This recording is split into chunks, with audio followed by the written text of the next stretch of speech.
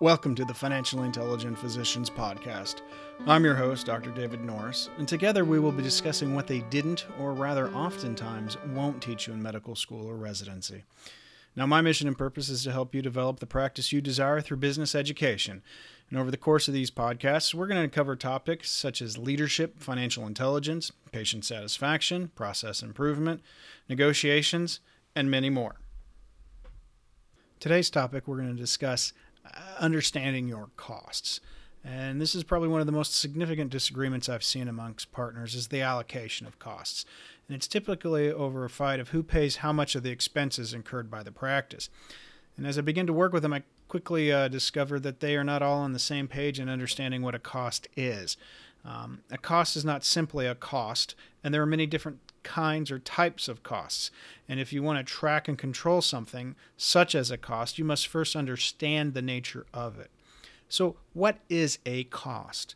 Well, the simplest definition of a cost is the value of money which is used up in the production of a good or service.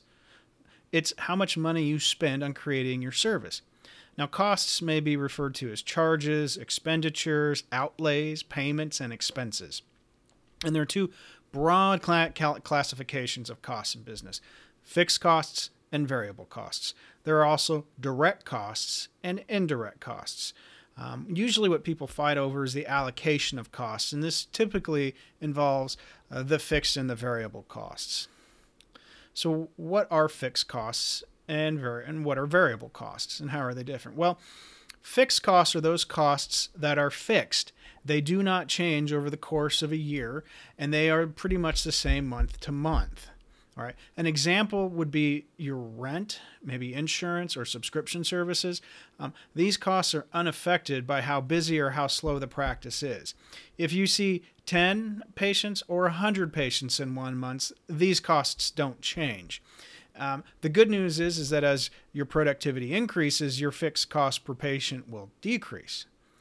So the fixed costs are fixed. So what are variable costs? Well, those are costs that change with the productivity or activity of your business.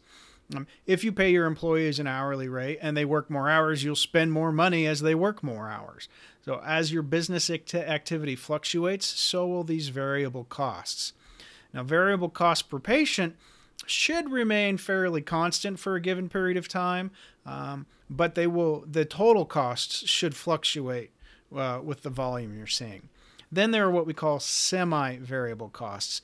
And these are the best example I can think of would be perhaps some of the older cell phone bills, if it's not an unlimited plan. So let's say you have 10 gigabytes of data per month for 50 months or $50 a month, and you exceed your 50 gigabyte data allotment. Well, and then you're charged $10 per 1 gigabyte over 50 gigabytes. So as long as you stay under your 50 gigabyte threshold, then your bill behaves like a fixed cost. It's $50 a month. But if you pop over that and you cross into the next range, it'll begin to act more like a variable costs. So the next thing is to ask, well, how do we figure our costs? Well, figuring out what your costs are is easier than you might really think they are. And there are a few methods that you can use. Perhaps the easiest is to sit down with your accountant or office manager and go line by line through the expense reports and mark which ones as fixed and which ones are variable. Once you've done this, you can then begin to monitor and allocate these costs. If you haven't done that, then you can use a simple mathematical process to estimate your fixed and variable costs. For this, you're going to need your monthly expenses for a couple consecutive months, preferably a whole year. And then you'll also want your activity levels for those months as well. So you'll want the costs for January and your productivity for January and February all the way down for about 12 months. Then what you want to do is you're going to plot your expenses as a function of time. And on the x-axis, you'll have your months, and on the y, you should be the total expenses for the month. And then using a program like Excel, you can perform a linear regression. It's actually just a couple clicks, and you can create a cost function estimate from your data points.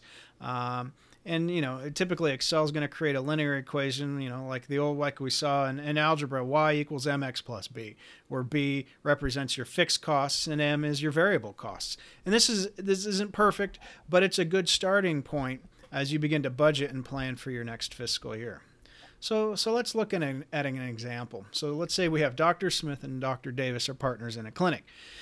Dr. Smith holds clinic 5 days a week. Dr. Davis only sees patient 3 days a week. Now the rent, the utilities, and insurance are split evenly between the partners.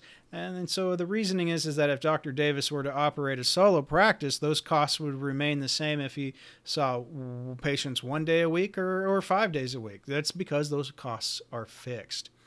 Now, the variable costs are the labor costs in the office staff, and they're assigned to each physician according to productivity. Their relationship works because they agreed to their fixed and variable costs.